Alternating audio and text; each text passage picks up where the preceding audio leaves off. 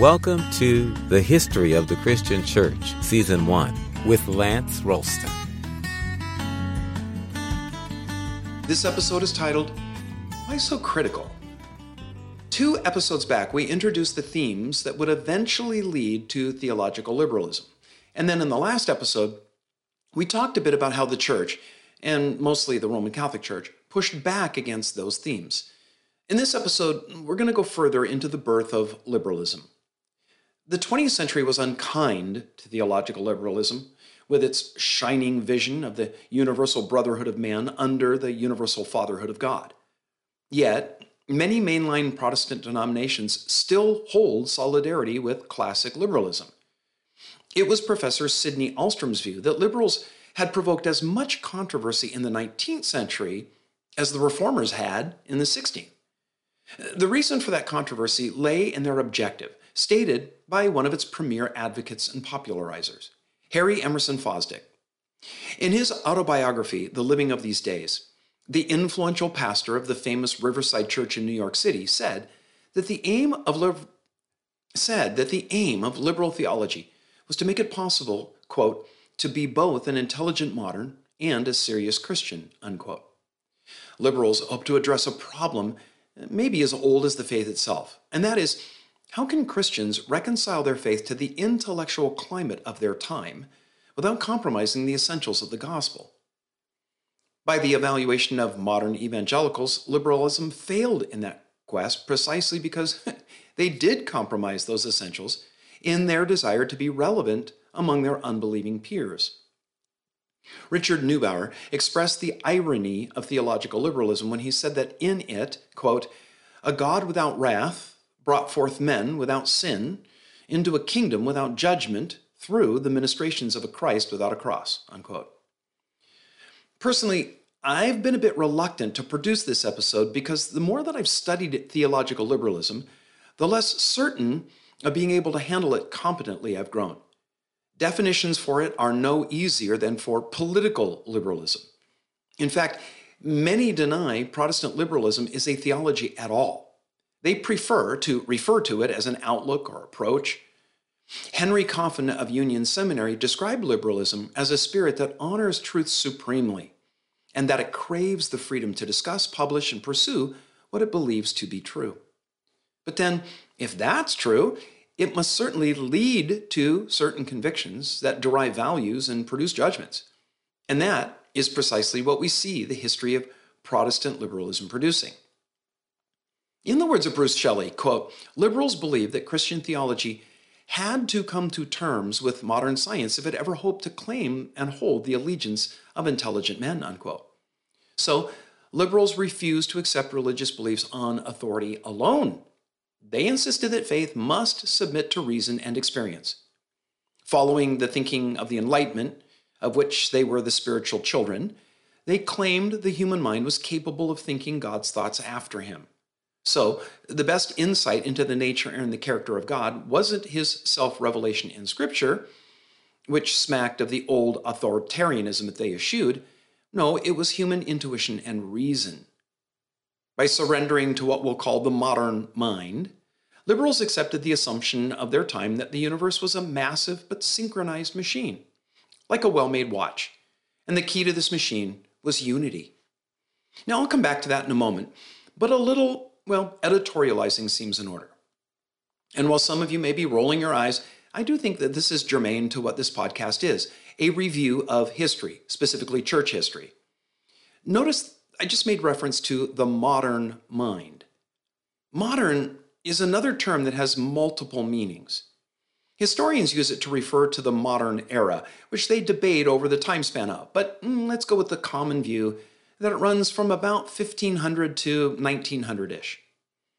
So wait, if the modern era ended at the beginning of the 20th century, what era are we in now? The atomic or nuclear era? The postmodern era? The information age? Different labels get assigned to the current historical epoch. But don't we still refer to current trends and fashions as being modern? Aren't we moderns in the sense that we're living now? Not many people would want to be considered not modern. It gets confusing because the word modern is plastic with a lot of different meanings and connotations.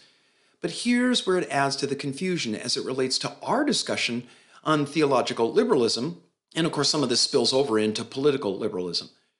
There was a desire to accommodate Christian theology to the modern mind, by which emerging liberals meant accepting the findings of modern science. And I say modern science with air quotes, because that's assumed to be fact, and making theology fit into those supposed facts was the task of theological liberalism. But there's a difference. There's a vast difference between facts and the interpretation of facts. A few years ago, after a so-called fact was established by science, others came along and said, we weren't quite right about that. It's actually this other thing. And it wasn't uncommon for even that then to be revised by a new paradigm, and yet revised again. Is coffee good or bad for you? Well, right now it's good, but wait a month and it'll be bad again. But not to worry, a year out, coffee will be the key to long life and amazing prosperity. Now, I'm exaggerating, but most of you know not by much. My point is this: the current moment, what we mean by at least one of those definitions of modern, has a nasty habit of thinking that just by virtue of the fact that we've progressed to this point, we're smarter, more enlightened, and so better than all the moments that came before. There's a kind of arrogance that seems endemic to the fact that we're here now, the most evolved and educated class of human beings that history's known. But a few moments from now, the people living then will think the same thing about themselves and see us as an unenlightened bores. And the modern mind will have moved on to the new so-called facts of what turns out to not be science, but is in truth scientism. When theology is hitched to the modern mind, as liberals aim to do, its eternal verities are traded in for the changing whims of what that is now, and the now, and the now. And we have to unhitch the adjective eternal from those verities, because they simply aren't true any longer. Okay, end of the editorializing. Adopting the modern view that the universe was a vast, harmonious machine, liberals aimed for unity. They tried merging revelation with natural religion and Christianity with other religions by looking for common themes. Thus, comparative religions was born as an academic pursuit. They aimed to lower the wall between those who were saved and lost, between God and man. Liberals regarded the traditional and orthodox belief in a transcendent God who exists in a realm beyond and above the natural as stalling their agenda to unify and harmonize. They blurred the lines between the natural and supernatural and equated the spiritual realm with human consciousness. The spiritual realm became little more than the intellectual and emotional activity of human beings.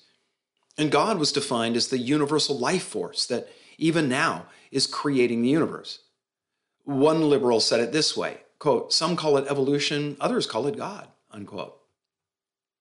Remember, theological liberals aimed to harmonize science with faith.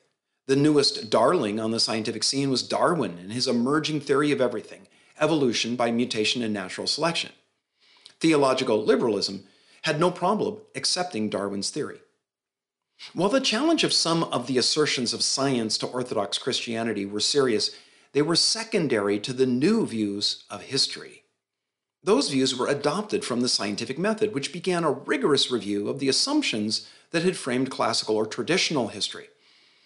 If facts are based on evidence and repeatable observations, what were we to do with history, which by its very nature refers to the past? Historical criticism became the framework for a new generation of historians and academics. If a defendant is considered innocent until proven guilty in a court of law, events regarded by traditional history as certain were now suspect until proven true. Modern sensibilities were read back into and layered over persons and events of the past.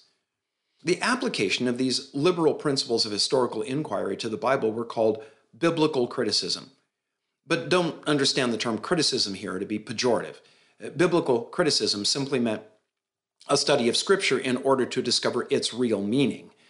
But biblical criticism discarded the dogmatics of traditional inquiry in favor of a more rationalistic approach. Biblical criticism flowed into two streams, lower and higher criticism. Well, the low critic dealt with the problem of the physical manuscripts and codices. Their goal was to find the earliest and most reliable texts of Scripture, as close as possible to the originals. The work of lower criticism helped produce the large number of New Testament manuscripts that we have today and assisted translators in the work of producing modern Bible versions. Higher criticism proved to be a very different matter. The high critic wasn't so much interested in the accuracy of the text. He was more concerned with the meaning of the text. And to get at that meaning, he often read between the lines or went behind the text to the events assumed to have produced it. This meant discovering who wrote it, when, and why.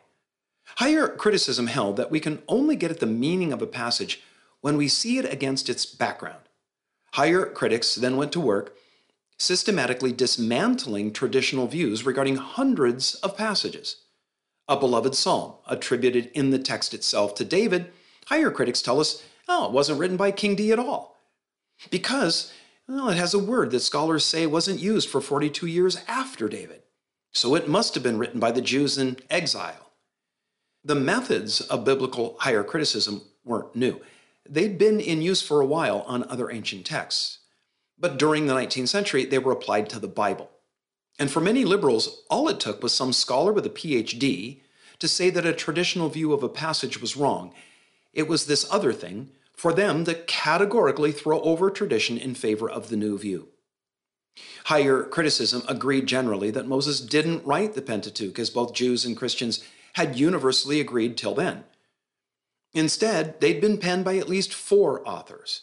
And passages that seemed to be prophetic of future events, they must have been written after the events that they supposedly foretold, because modern scientific sensibilities don't allow for the supernatural. High critics said that the Gospel of John wasn't John's Gospel, that is. Diverging from the discipline of biblical criticism was what's known as the search for the historical Jesus. Liberals like the idea of Jesus, if not the actual Jesus presented in the Gospels. You know, the one who made a whip and cleared the temple and called people whitewashed tombs. A liberal reforming Jesus was someone that they could get behind, but not the substitutionary atoning Jesus of the epistles because that Jesus meant a holy God whose justice demands a sacrifice to discharge sins. And that was an archaic idea no longer acceptable to modern sensibilities. So liberal critics assigned themselves the mission of saving Jesus from such barbaric and outdated modes of thinking. They assumed that the early church and writers of the Gospels embellished Scripture to that end. It was their task to sift through the text and pull out what was legitimate and what was bogus. Literally dozens of so-called lives of Jesus were written during the 19th century, each claiming that it revealed the true historical Jesus. And while many of them contradicted each other, they nearly all agreed that disavowing the miraculous was central to the genuine Jesus story. They were bound to this since, air quote, science proved the impossibility of miracles. Again, another quick editorial comment. Let's be clear, the scientific method can't prove miracles are impossible. Miracles are, by their very definition, outside the realm of scientific investigation because repeatability is one of the required elements of the scientific method. Miracles, by their very definition, are a contravention of the laws that govern the material realm and aren't typically repeatable. Miracles are unexpected. In their quest to merge science and faith, liberal theologians allowed the so-called facts of their time to be the filter through which they reworked the content of the Christian faith. They said that Jesus not only didn't work miracles, he never claimed to be the Messiah, or that history would climax in his visible return to establish the kingdom of God. The cumulative effect of all of this was the doubt cast on the Bible as the inspired and infallible Word of God as an authority for faith and practice. When higher critics were done, liberals were free to sort through scriptures to pick and choose what they wished.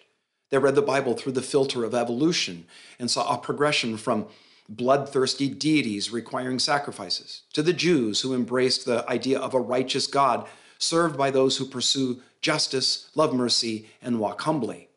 This progressive revelation of God reached its climax in Jesus, where God is portrayed as the loving Father of all humanity.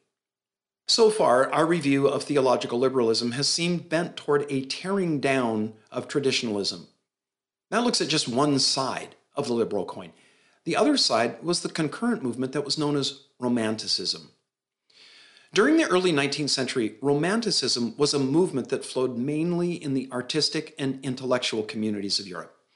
It looked at life through feelings.